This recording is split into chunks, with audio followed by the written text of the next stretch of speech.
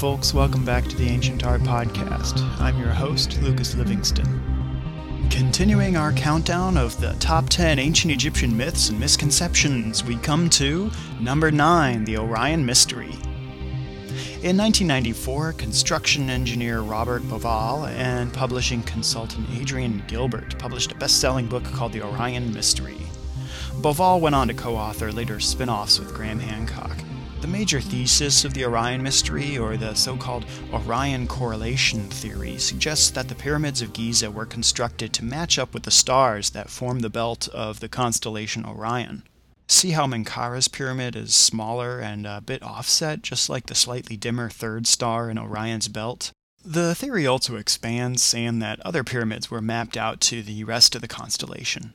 They also suggest that shafts within the Great Pyramid of Khufu were designed to point to certain celestial bodies. You see, within the Great Pyramid, there are these hollow shafts that ascend at sharp angles from the burial chamber, the so-called King's Chamber, and the so-called Queen's Chamber. If you were to extend these shafts out into the sky like spotlights, they say that the southern shaft in the King's Chamber would point to Orion, and the northern shaft to what would have been the pole star of the mid-3rd millennium BC, the time of the pyramids.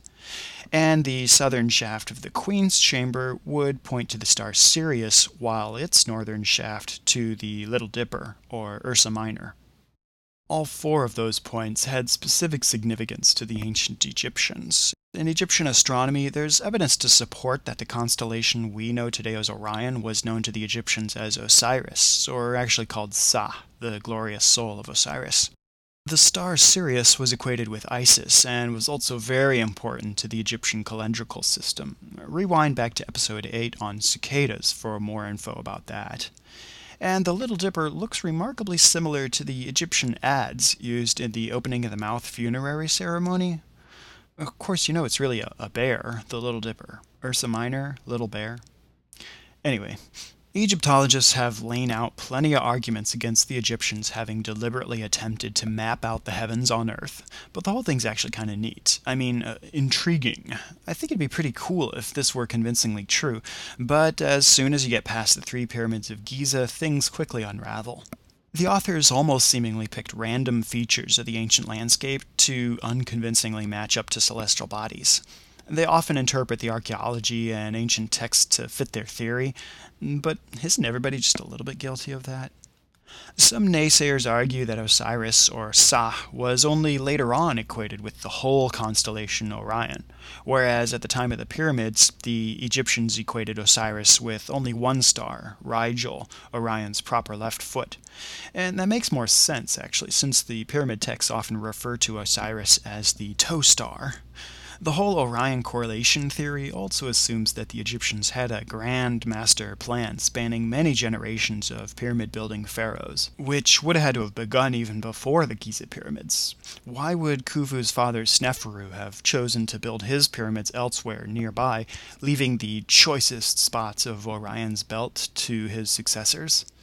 In short, there was nothing special about the belt of Orion to the builders of the pyramids. Despite the evidence against it, though, there could actually be something to the Orion correlation theory.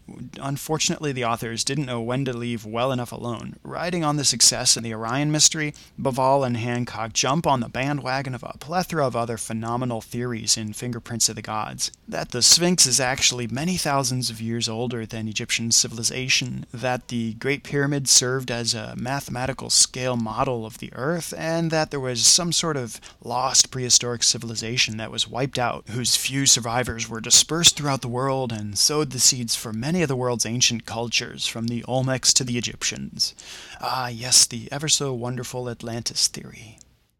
Of course, if you're a believer or a conspiracy theorist, nothing anybody says is going to convince you otherwise, so we'll just have to agree to disagree and move on.